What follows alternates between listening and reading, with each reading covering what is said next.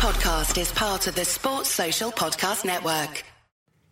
It's the Anfield Wrap, not with Neil Atkinson this week, with Rob Gutman, who's me. And I'm joined by Gareth, Robbo Roberts, Mo Stewart and Paul Senior.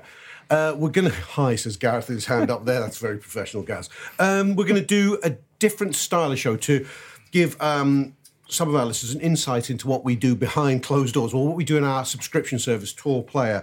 We have a show which is going to run to 3 versions of it a week called The Gutter Show.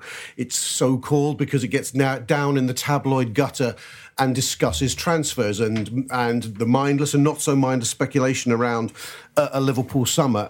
So we hope we're going to give you a bit of a flavour of it today. We've got a fun-packed programme, lots of exciting new links, lots of big stories to dissect and decide whether they're bullshit or not. Gareth, let's just dive in at the deepest end you can. There's news has broken over the weekend, if we can call it that, starting fairly in a fairly dubious way, coming from L'Équipe in France, who seem to be the agent's favourite for breaking stories about players, who claimed that Klopp had spoken to Kylian Mbappe's representatives last week, and that Liverpool was still pursuing an interest in the player that was first touted by Marca in Spain about a month ago. Then a figure of 64 million was talked about. Now 100 million figure is talked about. We know all of Europe wants the player. Surprisingly, overnight, Dom King of the Mail joined the fray. Dom tends to be a credible source, so he seemed to back up L'Équipe's story. There are some claims that Paul Joyce has tentatively done so as well. Notwithstanding that, given the noise around Mbappe, the previous story, these stories, do you think this is a player Liverpool would pursue this summer? It seems slightly incredulous, but I mean, fantastic if so. I mean, you know, what a player. He's only 18. He scored, 26 in the league last season, or 26 in total? I think it's 23 and 26. It's nuts. It's something nuts, isn't it? And you know, he looks fantastic. And I mean, one thing I would say is that Liverpool shouldn't just be put off by the fact that, Madrid are in the conversation or someone else is in the conversation. Liverpool should be in these conversations. I mean, we need Liverpool to be ambitious this summer. That's what we've all been pushing for. And that's why I was so taken aback by what happened with Van Dijk, really. I mean, I think everyone thought that this is exactly the ambition we needed to see. And when we didn't get him, or, you know, and it seemed to collapse, well, you know, that was why we were all so low about that. But I'm going to talk about that a bit later. But on Mbappe, I mean, Liverpool's a different offer, isn't it, as well? I think that's another thing to say. You know, if Madrid go in for him, sound, but, you know, Madrid have got an absolute squad full of superstars. They just won the Champions League. You know, Liverpool, on the other hand, are in the Champions League. And if he came to Liverpool, if he came to Anfield, you would suspect he's going to be a starter on a regular basis.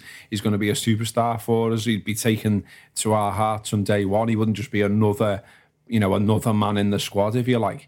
So it's a different offer. And also, you know, Klopp's got a good record of developing young players into something special. So, you know, I mean, it's hard to work out if it's bullshit or not. I mean, even with the Dominic King thing, you know, if the Mail are well known for enjoying lots of clicks on things, and if they see that over the weekend and say, listen, Dom, just write something on that and put reports in France indicate X, Y, Z, it doesn't necessarily mean he's added anything on top, really. So I wouldn't read too much into that. But I'd love it to be true. You know, even if Liverpool go in there and if Klopp's spoken to the player again, regardless of all this tapping up shit, because that's bollocks. Managers go and speak to players all the time. I'd like to think it was true, because it signals some ambition for Liverpool. And if they could somehow get that over the line, why everyone's fanning around deciding whether they want him or not, well, fantastic. Because imagine, you know, a lot of these things are like a game of poker, aren't they? Like, who moves first, who's bidding, what are they offering, and all that. You know, if Klopp gets in the ear of the player, of his agents, if they're putting big money down on the table, well, fantastic. I mean, it's easy to be cynical about it, obviously, and say you've blown a huge hole in your budget if you're going to pay that on a teenager. But equally, imagine it. We'd all be absolutely delighted. Well, yeah, this is the thing, Mo. I mean, we'll go on to further discuss Liverpool, the odds of Liverpool actually completing a deal of this size, and the type of competition Gareth's outlined, and whether you could see off a Madrid or a City if they were coming at the player with the same appetite. But let's just take this on face value. And the Liverpool are interested. They know the price on the ticket if they're genuinely interested. They know it is around the 100 million. Doesn't really matter whether it's euros or pounds sterling at this stage mark. We know Liverpool are in the market for a 50-60 million pound centre-back. We know they're in the market for a 35-40 million pound Egyptian winger. We know they're in the market for a 50 million rated second best midfielder in the Bundesliga called Naby Keita. Just these four lads, before we start talking about squad players, before we start talking about a left back, even, God forbid, you're talking about, just without adding those, you're talking about over £200 million spent. Is it feasible that even quietly, what's going on here is Liverpool have somehow secured a ridiculous budget here, and there has been a meeting, and the game-changing things are going on behind the scenes at Anfield? Or is this wishful thinking? I think it's feasible, definitely. I think that if we want to think that our owners have learned from their mistakes, then we have to think that they realised that the way they went about it last time we were in the Champions League didn't really cut it. They felt that they spent enough, but a lot of it wasn't in the right places. A lot of it wasn't on the kind of proven quality that was necessary. So in order to make that extra jump, to get the right players in this situation with these amount of people, different clubs after them, it's going to take that kind of money. So in order for us to have confidence in them that they know what they're doing, they're after the right people, then these are the kind of numbers that are going to be bandied around.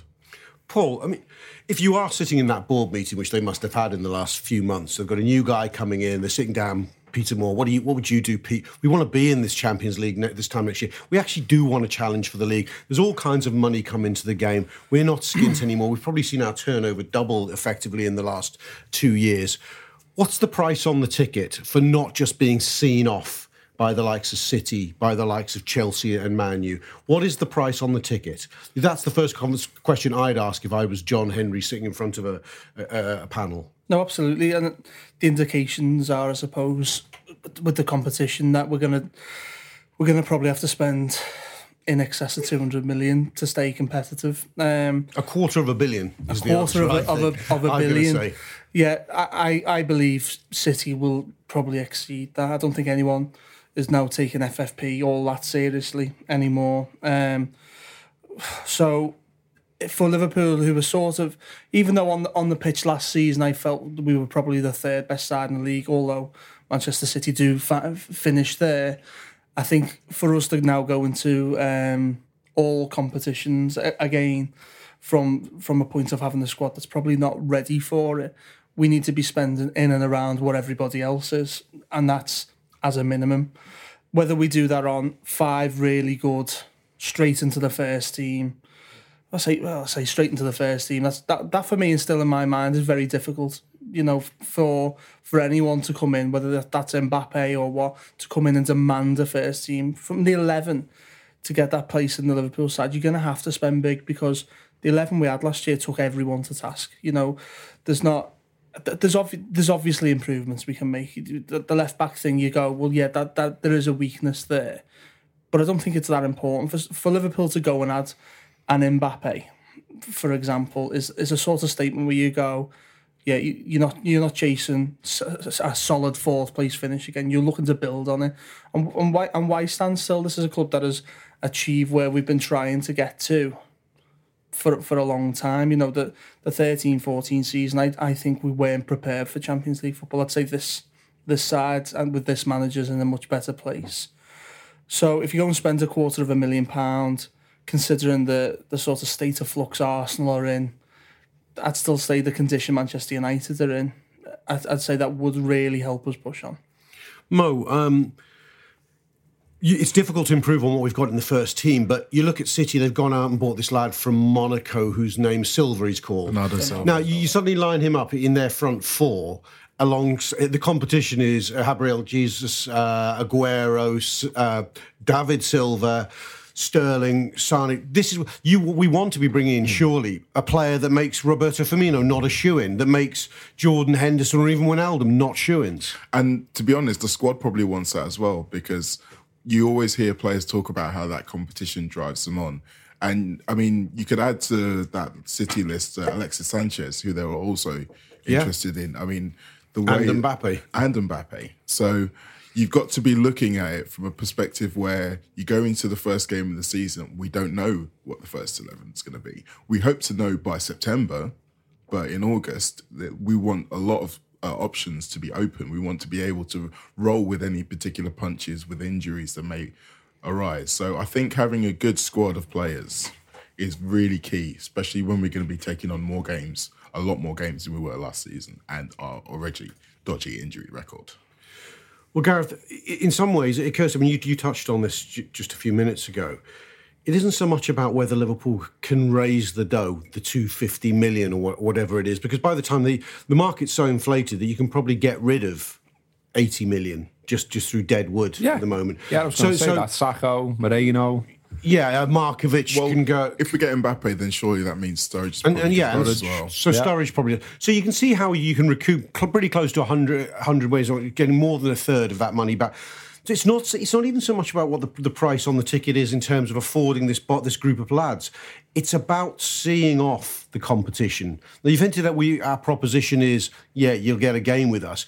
But we've seen signs, albeit it's been muddy around it, with the Van Dijk situation, that the manager has been asked to engage with these lads and in a really quite serious way. And you are the best salesperson at the club. Go to it. Use them, yeah, exactly. And I think it's interesting that, the last press conference that Klopp did, pre-game Middlesbrough, he made the point that, a lot of the deals that Liverpool will try and get over the line this summer were already a long way down the road. So he actually mentioned, I've already had conversations. And then he went on to say, I might be having a bit of a summer off, but I'll probably still be talking to people. And they were two really interesting comments from him, because like you say, Klopp is one of the, whether people like it or not, and I know some people don't. I know a lot of people still sort of say, well, Liverpool should be a seller in its own right.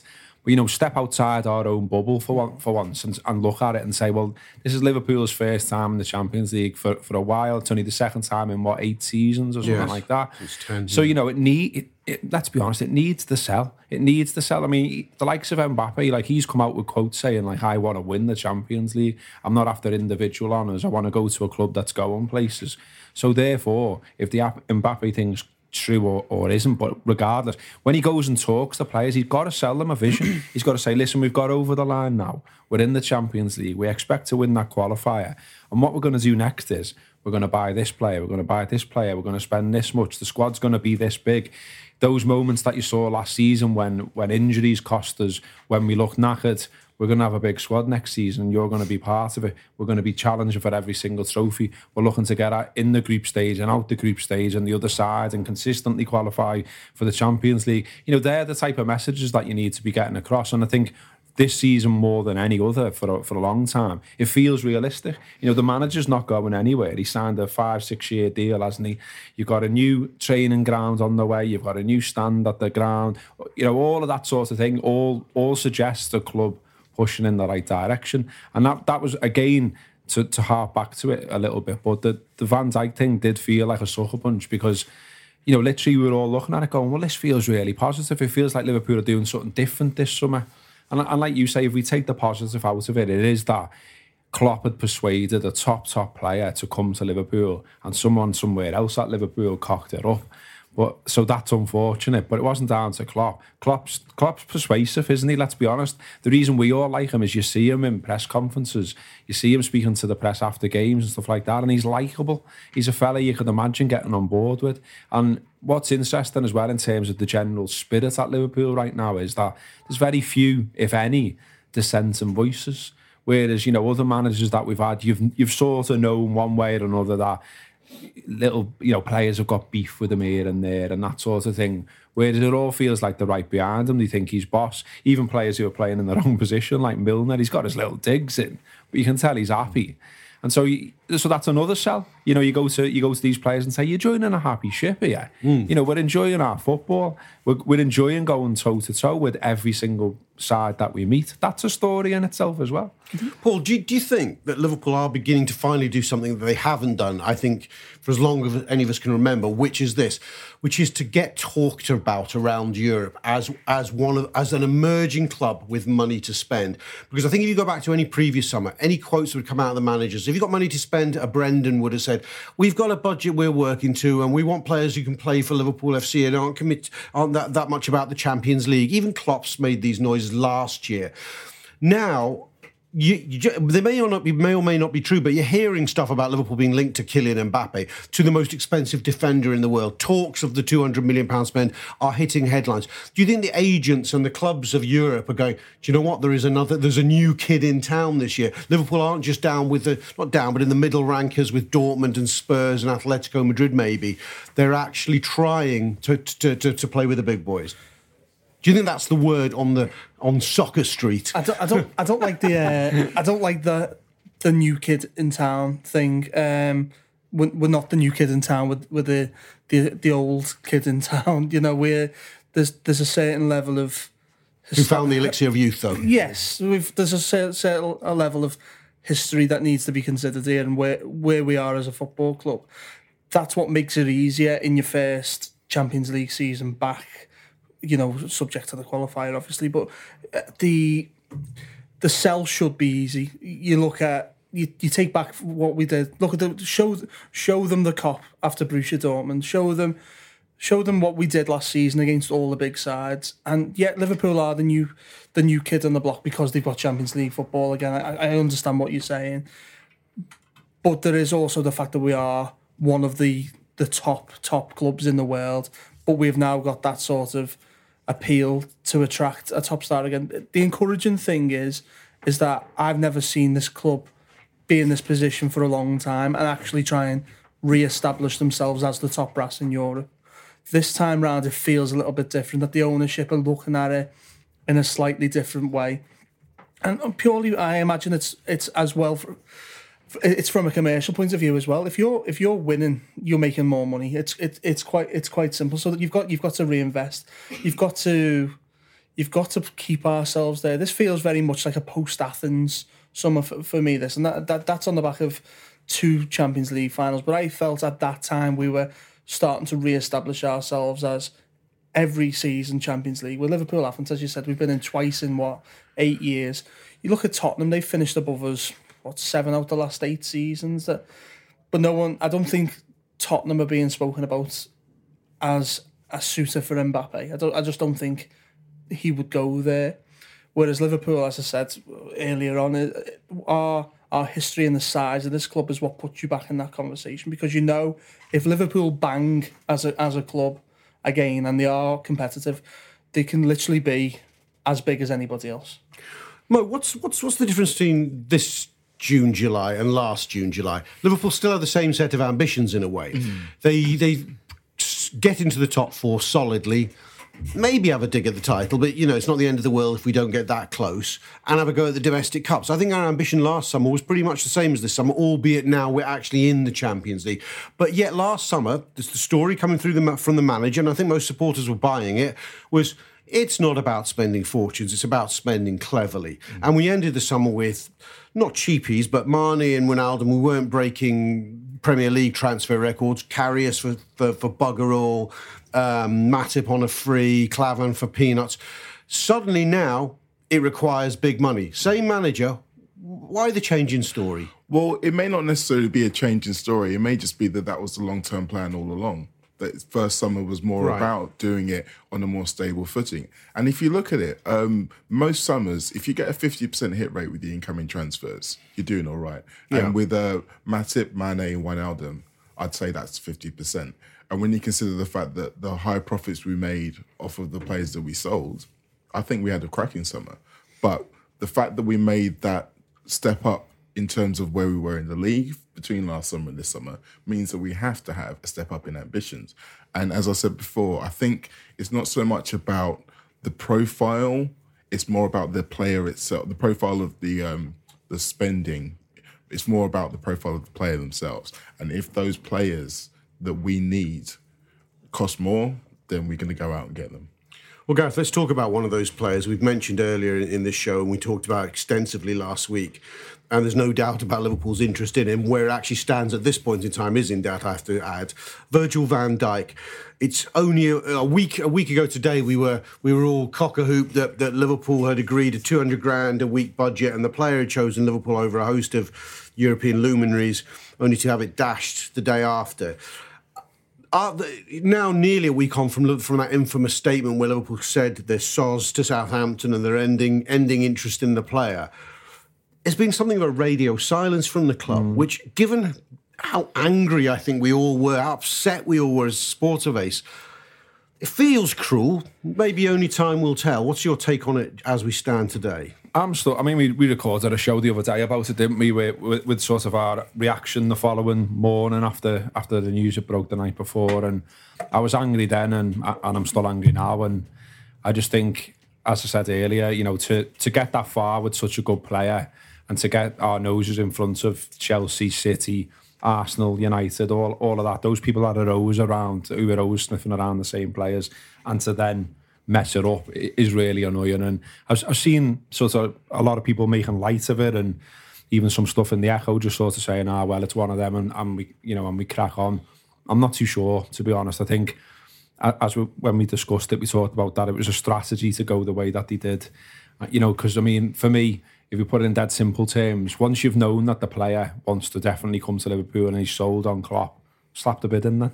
Yes. But what Liverpool did is try to play some kind of game, and they've had the fingers burnt. And it could still all go back, of course, because football's mad, and football will always be mad. And, you know, perhaps, I mean, it's in what I thought was interesting, a little snippet that I spotted today was City have apparently said they're not interested because they will not go above 50 million for the player, whereas Liverpool apparently were already showing willing to pay above that fee. So City are ruling themselves out. Fantastic. Because I guess what the game is now, if there is indeed still a game, I mean, I thought that the statement was quite damning, and maybe they could have worded it a bit differently, but to say ended all interest, and then if you'd go back in for him, it looks a bit weird. But I guess what could happen is that the player looks to be unhappy. He's made it known he's unhappy. He's put his little Instagram post out with his pissed off face sitting on a plane. He didn't have to do that. Apparently what you were saying as well, and I apologise, you were right to say on the other show about messing around with his Twitter as well.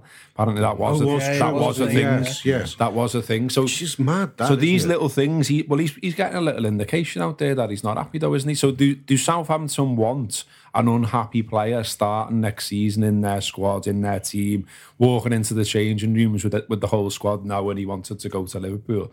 Or do they eventually sort of go, well, look, no one else seems that bothered now. You're going to have to pay a premium now. That's going to be the thing. Yeah. I mean, there's 70 million mentioned, isn't he? And I think that's almost like Liverpool might not get the fine and the ban that they thought they might do. But what they will do is they'll have to pay an extra 10 or 20 million now if they want that player. That's where I think we are with it. And that's their own fault almost. Yeah. But perhaps it's a price worth paying, because if they do it, again, like I said before about Mbappe might not be realistic sound, but a big player is realistic because we're Liverpool, because we've got the dough, because of where we are. If you go and get him and admittedly pay over the odds, we're still going to be happy about that, aren't we? Yeah, Paul, we said this on when we were speculating in the immediate aftermath of the announcement last week, but I think it gets ever clearer. Southampton are never actually concerned about the tapping up because they'll be doing it themselves and everyone does it. Mm-hmm. What they were concerned about is a strategy aimed at preventing an auction. And our plan for that to happen has backfired. And as Gareth says, we end up paying a premium for it if this gets resurrected, don't we? Yeah, I don't think we've heard the end of this. I think there's been a point where the two clubs need to save face a little bit. And I think that's happened. Southampton can't be seen to be being picked off and bullied by Liverpool. Fine. Again. You know, we've took their best player off them, quite frankly, every summer for the last couple of years. And Ricky Lambert. Hi, Ricky. Fan of the show. Yeah, everyone is probably listening as well. Nice one, bro. Sorry, Ricky. Where was I? No, I don't think we've heard the end of it. I think. On that though, dead quick, sorry to interrupt, mate, but you know, we've done that much business with Southampton. How do we end up cocking this up? We've got to imagine the relationship strong, wouldn't you? You must have a strong relationship of doing business with them. Yeah. You know them. It'll be like, all right, mate, yeah, fancy another one of your players there, mate, yeah. So where do we start? And blah, blah, blah. So someone somewhere has made a different decision. Let me throw a spanner in the works on that one, though. Southampton are about to be bought. Yeah. You take their best asset away from them. Is that going to affect Southampton's value? I don't know. I don't know whether this is the Lieber family. Is it that it's a Chinese consortium buying in, and that's kind of scary in a certain. Well, yeah, everything coming from the east is frightening financially at the moment. they don't need. Maybe they don't need to sell. Maybe they've also got to go and appoint a new manager by the sounds of things as well. It's not a good sell for either. You know, the new owners, they probably want to get that over the line. I know that's been ratified by the Premier League now. And it sounds like they need to. That still hasn't been made official about Puel's sacking yet. I don't think, but I think it's going to happen. So they don't want to be seen like to be picked off easily by Liverpool. That being said, there is the thing that we've known about for a long time, and it's player power. If he's unhappy, he's the team captain or whatever he is at Southampton. You don't want him down in tools. I'm you know, it could be completely wrong. He could be the most ultra professional in the world, and he just gets on with it. I don't see it, and I think what Gareth says about Man City is interesting. I don't think another side in the Premier League that's been pipped by Liverpool, no matter how good he is, with all of what's been written and said, will be going in going, well, we're happy to have you. We're happy to be your second choice. I think it was only ever between us, Man City and Chelsea, really in for him. I think Chelsea have got an array of centre-halves as well. I know they've lost John Terry, but they have got Kurt Zouma, Nathan Ake, as well as the lads who play every week. So for them to go and spend 70 million, I don't think it's a priority. I think what Liverpool have to do is obviously let the dust settle, which is happening by the looks of things, and then later on, once he's had a holiday or played any international fixtures or whatever obligations he's got this summer, is maybe give it 6 weeks or so, and then go and pay the price that Southampton actually wanted to start with. Yes, well, Mo, as quote from one of my favourite films, money talks and bullshit walks. Fans can write in with what film that is. What is the price for Van Dijk now? What is the price? What's too much? At what point because there is a possibility, as Paul says, that they're well off enough to go, you are going to have, and they've said this, you are going to have to pay silly money. What silly money? How silly does silly get? Well, I think we're going to have to let go of the idea of us getting any kind of good value for it. I think, as Gareth pointed out, they're going to be upset. And in order to save face, they're going to have to get a good deal out of it. So we're going to have to pay knobhead money, if you like. I'm going to push you to name what film's that from? I don't know, but it's got to be in one. But from our perspective, I think, from Liverpool's perspective, if we are in for someone like Mbappe, and we've come out and said that this is a real interest, we are looking to get him, then the 100 million quoted for him, Southampton could feasibly go as high as that. Now, I wouldn't want to spend 100 million on him. I don't think so. I think 70, 75, I think we're still all in getting a decent value for a player who we could have for the next 10 years in reality. That's a big move. You know what's interesting? I'll put this back here. I think Liverpool were hoping to do a deal of about 45 plus add-ons. Definitely. That's what they were trying to do, because the player I'm only going to Liverpool, folding his arms and pouting. Southampton got wise to that, and now they've made 75 million, the starting point here. Yeah, it's interesting because whatever it was that Liverpool did to kind of nix this bid in terms of talking to press and what have you, is really kind of given Southampton the complete edge, whereas in previous years, we'd say we had a good relationship with them. You know that you could kind of discredit some of the other bits, especially once the player's chosen Liverpool. But yeah, we managed to spectacularly shoot ourselves in the foot on that one. I think Southampton have played a blinder. I really do. In terms of his market value, I think they've played an absolute blinder, to be honest. And I think we're all sort of buying into it. Liverpool have been caught with the pants down a little bit, and that's allowed Southampton to play a blinder. There's a pure tactical game going on, and Southampton are going world record fee or nothing, and with no competition, that was very hard to achieve with, as you said, a player sulking and whatnot. So what was their move then once everyone's backed away? Well, hang on, we've got all this evidence here, Liverpool, of you acting. Do you want an Atletico Madrid situation on your hands where you can't sign players in your first year back in the Champions League? No, but also we know this footballer wants to go to you. We know how much you want him and what your project is for him. Pay the money.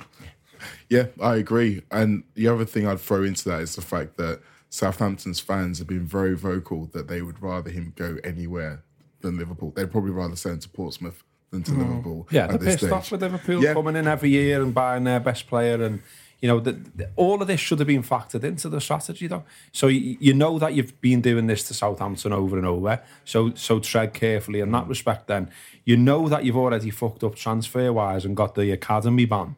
So tread carefully in that respect as well. So okay, go and speak to the player. That isn't what's pissed Southampton off. There's almost, if you read between the lines and read their press as much as ours, by the way, because that's an interesting from their angle. It all seems to say they weren't pissed off that Klopp spoke to the player. They were pissed off that it got put out there that his chosen club was Liverpool. That's where they crossed the line. That's where they got it wrong. And this idea that everyone at FSG was involved in this decision, and it can't be pinned on, you know, the mysterious Michael Edwards. It's a team thing. It's the owners thing. It's an FSG thing. Every single person was involved, and they don't need an investigation, Andy Kelly said in his piece, because they already know, because they were involved in that decision. Well, like you said before, talk to us about it. Talk us through it, please. Because you've spectacularly fucked something up, and all we've heard from you is a 5 or 6 line statement on the website that looked like it was written by Southampton. I want to know what's gone on and how you're going to change it. And I don't want an open letter either. I'd quite like some open communication lines with some of the senior people involved. If only the club had why just does taken Edwards on... never speak? He's a sporting director. Who? Edwards. If only the club could appoint a fans liaison guy who we all trusted. If only they had that guy. I think for me, the only reason why they could be justified in not saying anything, there's two. One is that they're getting their head down and they're working on transfers, and then they're going to come out and go, ta-da, now everyone can be quiet. Or number two, they're aware of the fact that a lot of this anger has come from people at the club talking to the press. So they're like, right, lads, no one talk to the press, complete silence. Let's just work on what we're doing. And then when we've got something tangible to give them, we'll come back. Yeah, I agree with you, Robert. I think the fact that there's been some key mistakes here in order to put some faith back in us to say, all right, get on with it, we trust you, there needs to be an explanation. But also as well, it's a long-term thing, isn't it? It's like there's a long-term sort of mistrust around how Liverpool operate in the transfer market. There's a list as long as your arm of players that we seem to be in pole position to sign, and then it didn't happen. And what seemed to come back was it seemed to be some sort of penny pinching or messing around or trying to get the club down or lowballing or whatever. And so that's back to what I said before. With the Van Dijk thing, they just needed to slap the bid in, and I feel like none of this would have happened. They got things in the wrong order. Do you know what I mean? So, like, if you'd have slapped the bid in, and you've therefore opened up, everything's game once you've slapped the bid in. So you slap the bid in, then get it out there and he's already indicated that he wants to come to us. But you've put a bid in. And it's a different story then. And the whole tapping up thing wouldn't really work as well when you've actually officially approached them. So I don't know. It could be a prerequisite of what Southampton have asked for as well. I think there might be a thing where they've gone and just shut up about it now. You know, there needs to be a period of silence. A period of calm, phony war. Don't even appease your fans because it's about appeasing us. Yes, sure. Yeah, and there's the legal back off. I mean, this is a saga. I hope it's going to keep going because I'd like us to sign the player. Yeah. We will be discussing it on our main shows, but in microscopic detail and forensic detail on our 3 times a week Gutter show available on Tour Player. I cannot keep plugging it enough. It's a good show. Sometimes we have a laugh, sometimes we get upset. It's all life is there.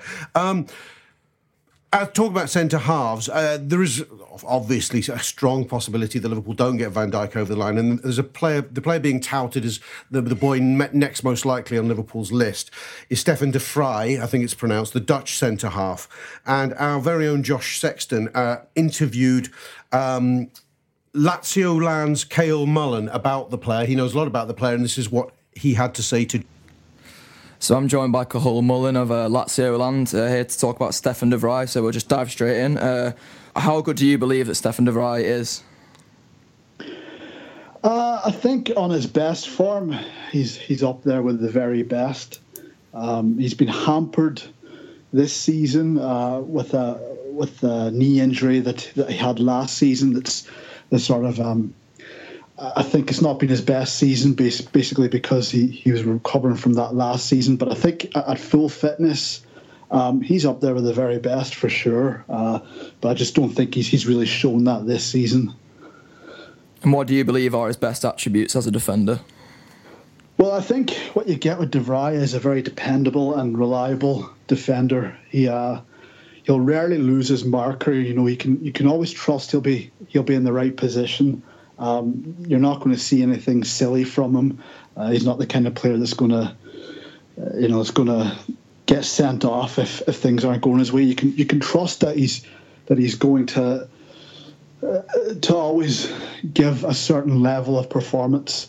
The other thing I would say about him is, and I think this is important for the sort of modern centre back, is that he's quite comfortable in possession. So, I think that's the Dutch in him there. He can definitely put the ball up the field with ease, and I think really kind of construct from the back a bit if he's asked to do so. So I think what you really get with De Vrij is someone who's just solid and can be depended on. And, ask him to do anything. I think he'll be able to turn in a certain level. And what do you believe have been his best moments in a Lazio shirt? Well, I think his first season was exceptional. He was a bit of a cult hero coming to Lazio to begin with because he had such a good 2014 World Cup. And I think, he carried that momentum into his first season at Lazio.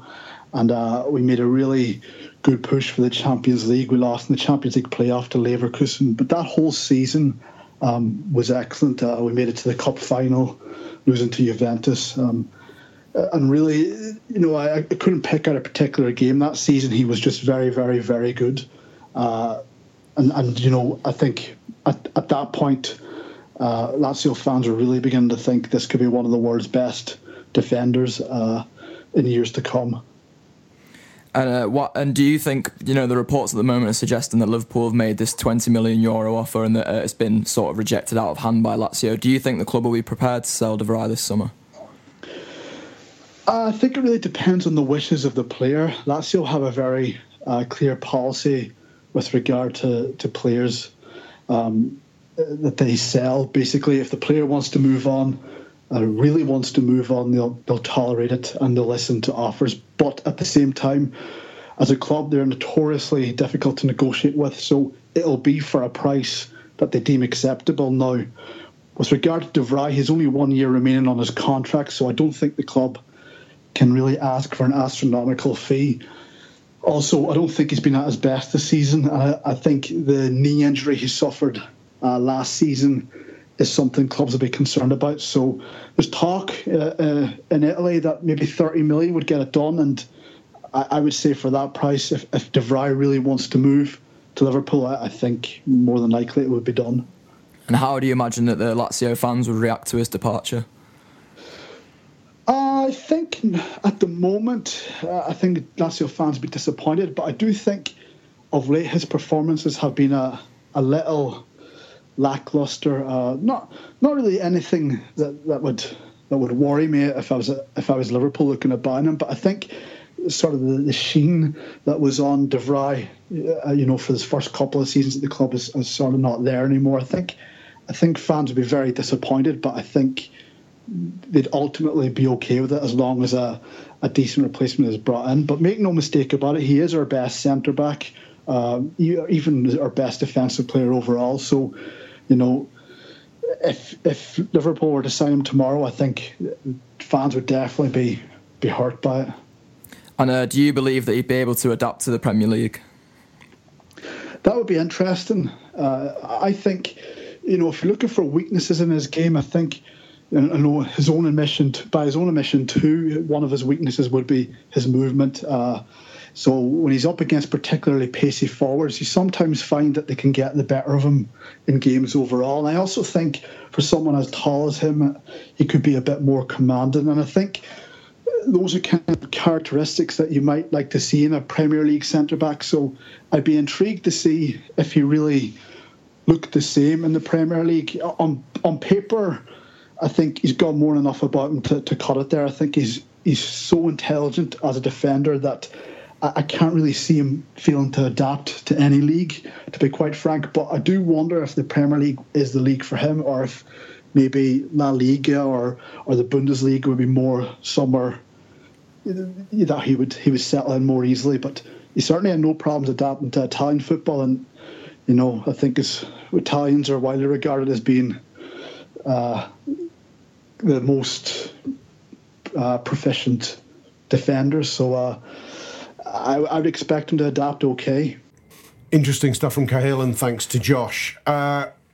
Gareth, I picked up on what I picked up, took most from that, I suppose, and I'm not sure it concerns me or it doesn't, is that De Vrij, Cahill talked about his Premier League readiness and said one of his weaknesses may be that he could be bullied in the air a little bit. First instinct is, Jesus Christ, haven't we seen enough of that at Anfield? But then again, you often think about it, goes, maybe, I'm not sure that is the biggest issue. Is the biggest issue that perhaps, and Klopp refers to this a lot, the way we defend the second ball? What are we looking for in our dream new centre-back? So you want someone who can come in straight as much as possible and is, I hate the phrase myself, but Premier League ready, and that's why we went for Van Dijk initially, isn't it? And that's why that made so much sense.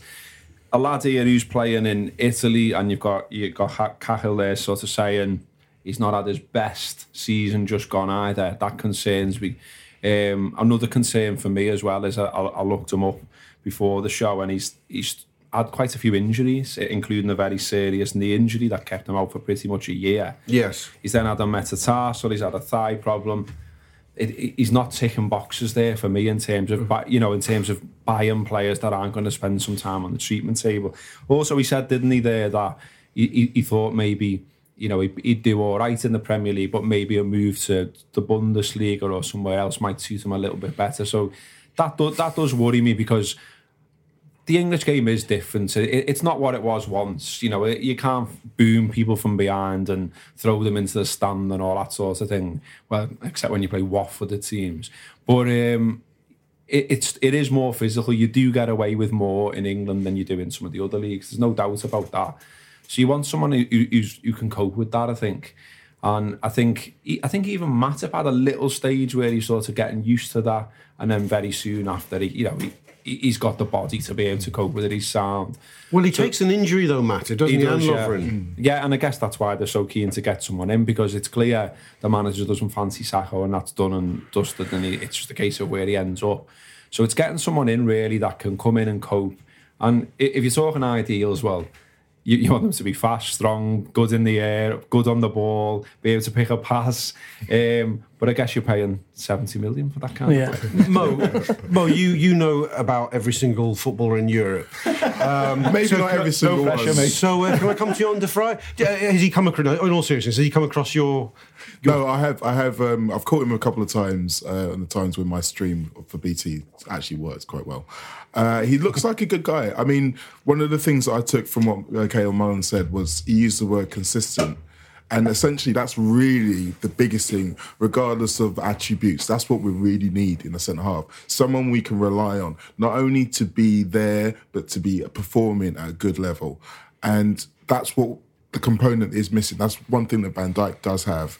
I have to say, though, the injury stuff does worry me, because... With De Vrij? Yeah, with De Vrij, because a lot of the problems in our defence have been from not being able to get a stable partnership together. Look about how many times Clavin had to come in last season, how many times Lucas had to come in last season.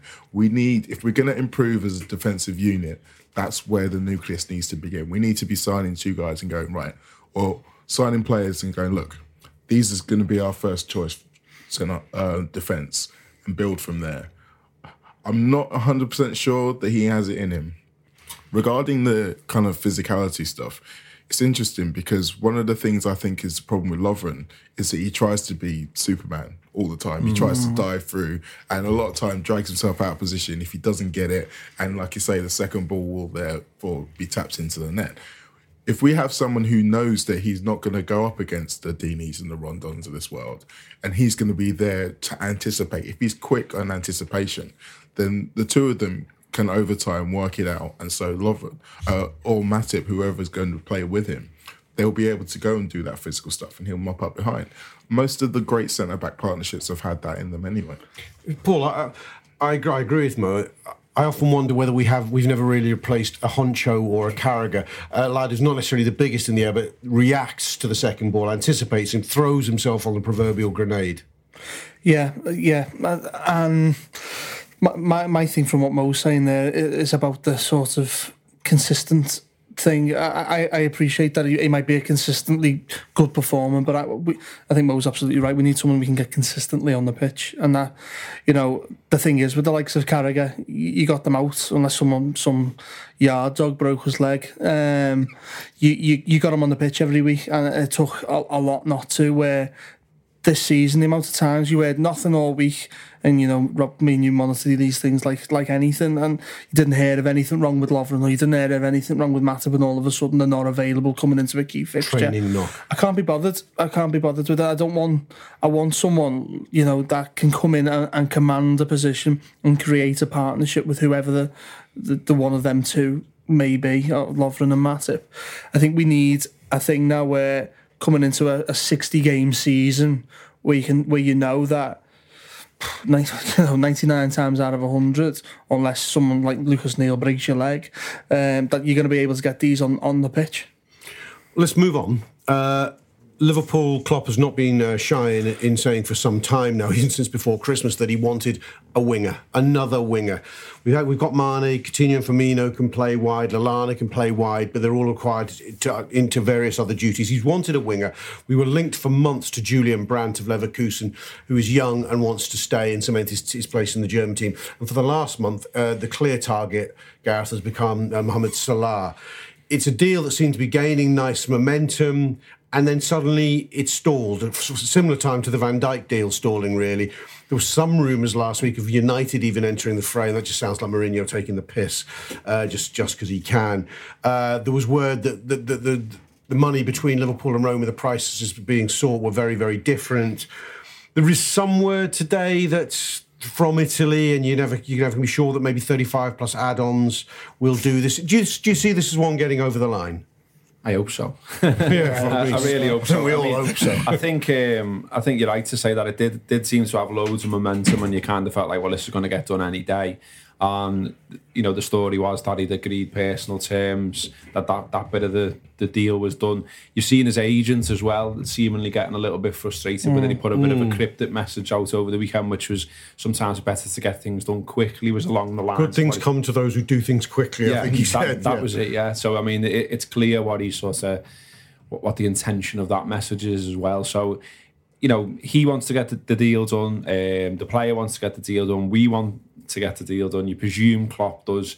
It seems to fall at the same hurdle as usual, really, back to what we were saying before, that it seems to be a boardroom level thing, a Michael Edwards level thing. It's the money, it's the fee with the club again, and supposedly 28 million around about there has been rejected.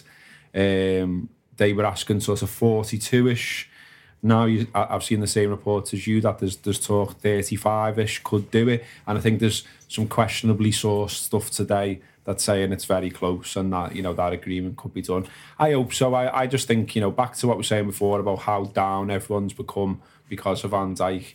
I'd just like to get us a deal over the line. I think we need it just so we all feel good again. So we feel like Liverpool can sign players, and it does feel like one Klopp wants. We've gone early. Another thing worth saying is that Klopp's made it clear, both this close season and the last one, that he wants deals done quickly because he wants to work with those players over the summer. Yeah. We've seen, he took them on the training camp last summer and had them all puking up and all the rest of it, and put, 5 training sessions a day or whatever madness it was. But it meant that, we came out the traps. And so he wants everyone bought into that, especially a lad who you think's, likely to be in and around the first 11. So, again, the fingers are pointing in the same direction. Again, make it happen, boys, because, it seems the club are fairly willing to sell. The player wants to come. Liverpool want him. It's just the fee that needs to be agreed. And, what we've got to watch for is another club watching it from somewhere and going, actually, yeah, now we've looked him up. He could do a job for us. Bang, there's the money. And then Liverpool are blowing out the water again. Although, yeah, Mourinho, I think he's taking the piss there. Yeah, I think Liverpool have found themselves in a difficult summer, really. I think historically, well, especially the last couple of years, Italian clubs have been really easy to deal with because they basically got no money. And I think Roma have qualified for the Champions League this summer, and you've now got the predicament that the 2 Milan clubs are both Chinese backed, and for them to sort of keep hold of that position and not fade away as it may be, is that they need to demand top coin, because the gate receipts are absolutely zero in Italy still at the moment, and especially for Roma. So I wonder whether I think 35 mil will get it done. I don't think that would all be up front, but you're looking at Roma talking about using that money to replace him with Suso. That's that's an indication of the fact that they do need the money, and they will be willing to do a deal. But Liverpool just need to get this done, because as Gareth said, there's a lad there who's basically scored 1 and 2 in Italy for the last 2 years from a wide position, and they're quite sought after, especially when everyone is loaded with a bit of money and mightn't even see £35 million being a risk. Is he a prize for you, Mohamed Salah? Very much so. I mean, Roma have been on BT a lot more than Lazio, so I've seen a bit more of him. And I think he's definitely one who go on the list of players that Mourinho misused badly when he was at Chelsea. I hope that if we do sell him, we don't see a lot of stories in the paper about a long list. Former Chelsea flop Mohamed Salah. Well, we've already seen that, haven't we? And it's really frustrating because, if you bother to go beyond that initial headline, like you say, Mourinho's actually spoke well about him. And sort of, if you read between the lines, it's just he had loads of good players. Yeah, it's the same with Kevin De Bruyne. Wrong, yeah. Exactly the same with Kevin De Bruyne. I think he can be as revolutionary for our side as Mane was, if for no other reason that now there's two of them. Yeah, that's interesting. That I mean, he's clearly a priority, but if we're looking at the backups that Liverpool have been, again, somehow allowing to get into the press, so whether it's just negotiating, whether these are genuine targets, it's hard to know, but they're all lads blessed with pace. The likes of Douglas Costa, who seems to be surplus at Bayern, which surprises me because he looked brilliant a year ago. Balder Keita at Lazio. I think he's going to Milan now. Yeah, strongly linked to Liverpool. And more substantively than any as a backer has been Gelson Martins of Sporting Lisbon, 22, so younger than Mo Salah. Our Josh Sexton spoke to Richard Cole from a Sporting Lisbon blog called Lions about Gelson Martins, and this is what the boys were saying. So we're joined now by Richard Cole to talk about Sporting Lisbon's Gelson Martins. Richard, how good do you believe Gelson Martins can be? He's got the potential. I wouldn't say he'll be Cristiano Ronaldo good, but he will be probably better than Nani good. Like Nani when he was at his very best good. Right, and what do you think his best attributes are as a player? His dribbling skills are amazing. Once a game usually gets an outlandish piece of skill to go past the player. His creativity as well. He had 10 assists, which is the top in the Premier Liga last season. And he's a really hard worker as well. He's all over the pitch. And what have been his best moments in a Sporting Lisbon shirt? When Jorge Jesus took over a couple of years ago, he was the first player he sort of brought from the academy. He had the reputation of not trusting youth, but he immediately picked out Gelson Martins, put him straight into the first team. And since then, it's mostly been his assist and a few really, really beautiful goals he's scored. He's a real crowd pleaser with his sort of play style.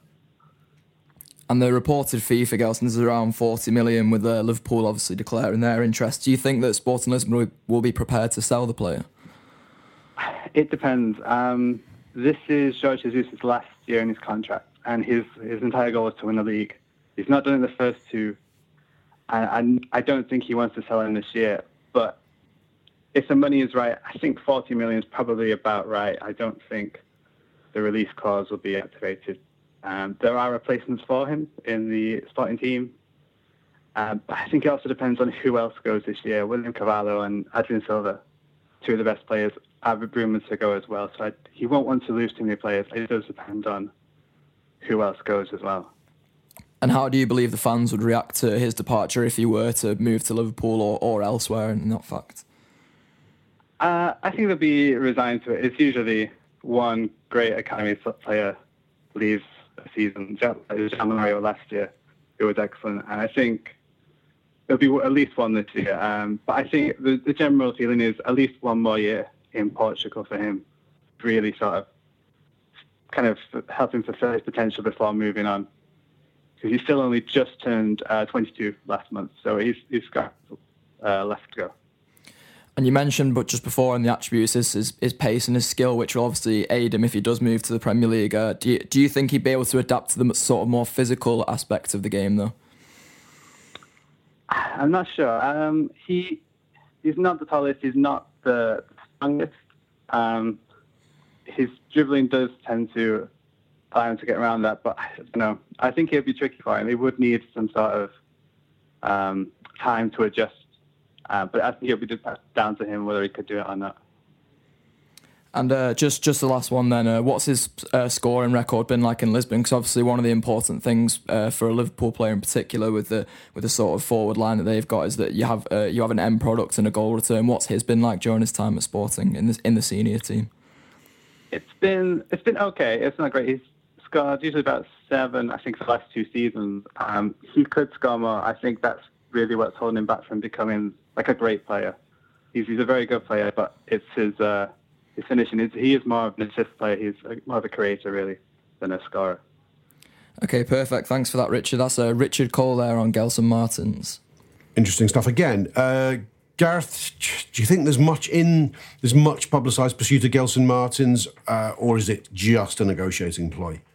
Yeah, I think probably the latter on this. I think it's, going off the old indicators of who's reported it and when and why and that sort of thing. I'm not really seeing someone credible, highlighting it as someone Liverpool really wanted, sort of just being and maybe they might go for this fella. It seems a bit, maybe want to throw in the mix on the sly so that Roma might go, actually, just get this deal done. Actually, quite fancy that money off Liverpool there before they go looking elsewhere. It's one of them. I mean, we all know that the whole thing is a game, isn't it? And you do get these tactics, and agents and clubs do leak things into the press, especially at this time of the year. So everything should be taken to an extent with a vat of salt. And I think this is one of those. Really, I just think it doesn't really seem to add up that much. He's a bit young, as you said earlier. And you kind of feel like this particular slot in the squad is going to someone that Klopp feels can be called upon straight away. There's no sort of bedding in period or anything like that. And when I look at the stats of this fella and his age and that sort of thing, I sort of think he feels like more of a project, like he'd play in the League Cup or something, and you'd build him up. He's not someone you go, bang, first day of the season, he's in the side. It doesn't really feel like that. So I'm inclined to think it's probably bollocks. The only thing, Mo, that makes me think, it doesn't make me think, that sort of pitches Gelson Martins as being Mo Salah's level is the fee. He's apparently got a 40 million release clause and Sporting saying they wouldn't release him for less than that. Have you seen anything of him that makes you think or know anything about him that makes you think he's anywhere near Salah's level? He's not near Salah's level for me, I have to say. I've not seen a lot of him, but it does seem like Sporting Lisbon have put that high price just to say, no one go for him. We want to develop this boy. I don't think they're going to be looking to sell.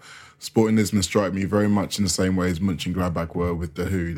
They sell one player a year. That's their model. They can afford to sell one big player a year and use him to fund the rest of the squad. And I think this year that guy will be William Carvalho. Mm-hmm. So I just think that this is a little bit of posturing. If we were seriously looking for alternatives to Mo Salah, it's got to be Douglas Costa.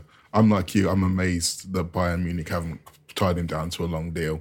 I think he has got everything that you need to be a successful wide forward, and he would translate it to the Premier League very well. He's one of the most explosive players I've ever seen, Douglas Costa. The only thing I'd say on him, he probably doesn't score enough. That seems to be, you look at these real top sides, Bayern, Real Madrid, them sort of sides in Europe. Their wide players are chipping in with 12, 15 goals a season. And I was looking at Douglas Costa's numbers, and he's about 6. Yeah, it's like Higuain at Real Madrid. I think he scored like 1 in 2, which a lot of people will go as a good mark of a striker, but actually they were looking for 1 in 1.5 or better. So it is purely a numbers game at them real big clubs, and I just wonder if that's the reason. And Mo, you'll know better than me whether the lads that they have from Juventus has been, I can't remember his name, he's a wide player. Kingsley Coman. Whether he might be a factor in the fact that they may let him go. I think Kingsley Coman is probably he's probably got as much chance of getting in the team as Costa at the moment in terms of where Ancelotti ranks them. for me, regarding Costa's goal record, I think a lot of that comes down to the system and the fact they've got such a magnet as Lewandowski up front that when he's out wide, his first instinct is to look for him. And in terms of crossing ability and consistency, he's far above anything that we've got in our squad right now. That's interesting. That I mean, I'd fancy Douglas Costa. Same. Do you let's talk about Liverpool's general need to supplement their attacking resources. Is Gareth? We've seen last season we had a fantastic front three. The backup two were either injured in Sturridge's case or out of sorts and looking too raw still in Origi's case. Sturridge has a very strong chance he's not in the squad come the beginning of the season for a variety of reasons. Liverpool will have 40% more games next season. They clearly need more game-changing attacking players. We know about Salah. What do you expect in terms of Solanke is a project for the future, so we won't count him really. What are you expecting in terms of numbers in the attacking positions here? I mean, is it possible we're after Salah and Douglas Costa? We can talk about Alex Oxlade-Chamberlain, or they can play a range of positions. We talked about Mbappe. How do you see the numbers element of this panning out? It's difficult to say. I mean, I think Klopp said before, if we go off what he said in press conferences, there was one he did last season where he talked about the difficulties of managing lots of stars, if you like. And he said people are always bringing up, you should have bought players here and in this window and in this position and that sort of thing. And he said, but that obviously creates its own problem in that you've then got to manage them and say, well, I know you're doing well, mate, but actually, he's there, so you can't get in the side, and you're going to get a game here and there. But like you say, there's a lot more games next season, so that sort of feels like, bearing in mind that we get through this qualifier, fingers crossed. Still the UEFA Cup, though. Yeah, but yeah, so there's games, whatever, yeah, that's true. So it feels like an easier sell to someone coming in, even if there is a bit of a bedding in period, because any player you buy, when you're talking about them being ready-made and Premier League ready and all this sort of thing, there's the basics of human life that they've got to come to another city, find a house, settle in, get the family sorted, get kids in a school, all that sort of stuff. And I think that goes a little bit amiss sometimes in wondering why players might not settle and stuff like that. So there's all that to consider. In terms of actual numbers then, I mean, a lad with pace is absolutely essential, isn't it? That's got to be the number one priority, because we saw when Mane was away that Liverpool are all of a sudden looking a different proposition, perhaps easier to defend against. Side's got a bit of confidence about that fact. So if you're managing to squeeze 2 or 3 in the side, ideally who had that type of pace, then all of a sudden, Liverpool are like this, like the Red Arrows, and you've got people streaming left, right, and through the middle. So I suspect that's maybe what Klopp's got in mind, given the way we play and the way we harry high up and win the ball high up and then look to release it quick.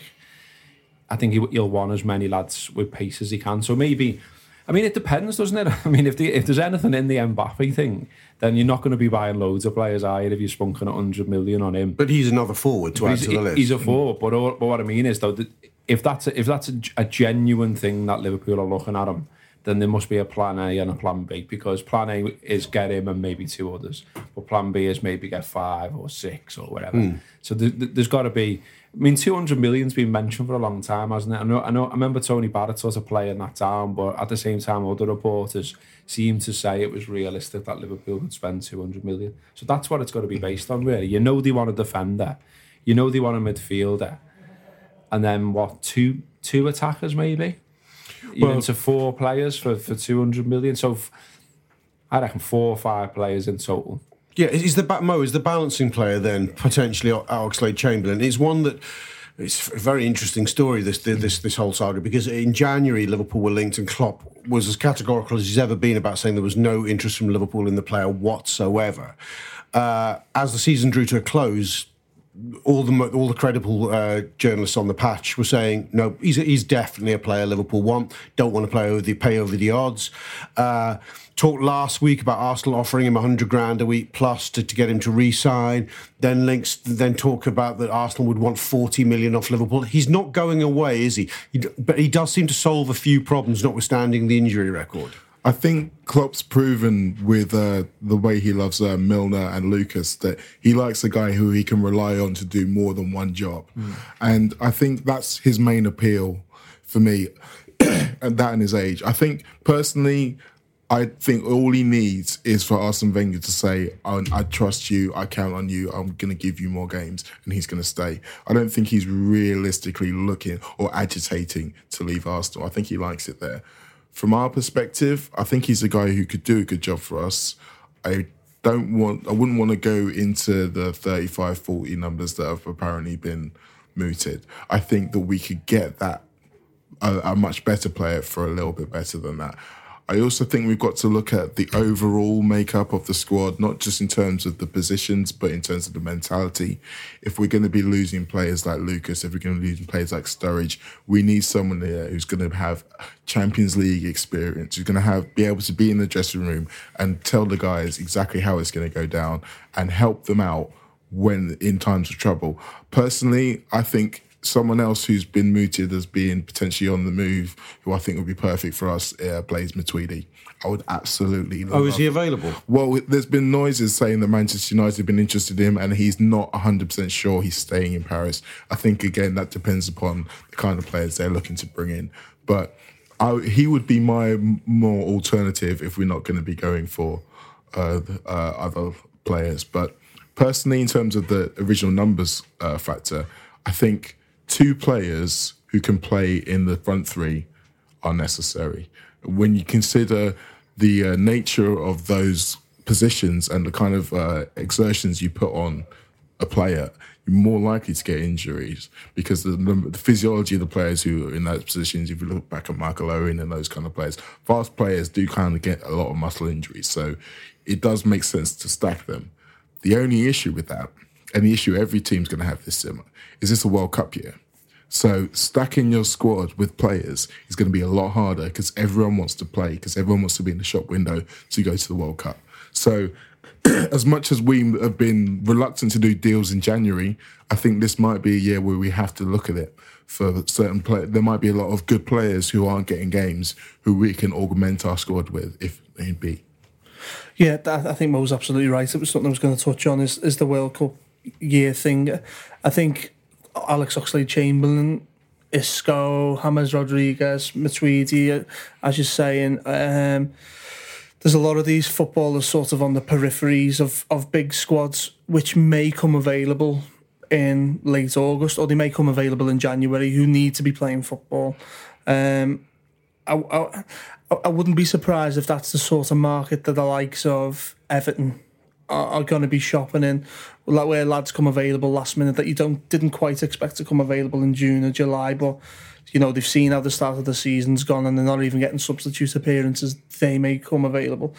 On Oxlade-Chamberlain, I think I like him. I've always really liked him as a player, and I've said on a number of shows there was a lot of times last year where in this side, if you had Oxlade-Chamberlain off the bench or in the 11, I think we'd have looked a lot better. I think he can sort of solve a multitude of problems. I think his versatility is something that would cover Liverpool in a few scenarios in a big season. That being said, I think there's a price and it can't really exceed 30 odd million, especially what is he last year of his contract, Mo?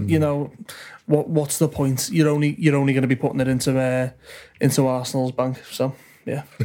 And that's it. That's been the Anfield Wrap show this week, doubling up as a sampler of our behind the tour player paywall, the Gutter Show. That's going to be running 3 times a week, did I say? 3 times a week throughout the summer, hosted mainly by me, often by Paul Senior, with a wide array of guests, and I think it could be one of the most eventful transfer windows in Liverpool's history. I hope you've enjoyed it. Sports Social Podcast Network.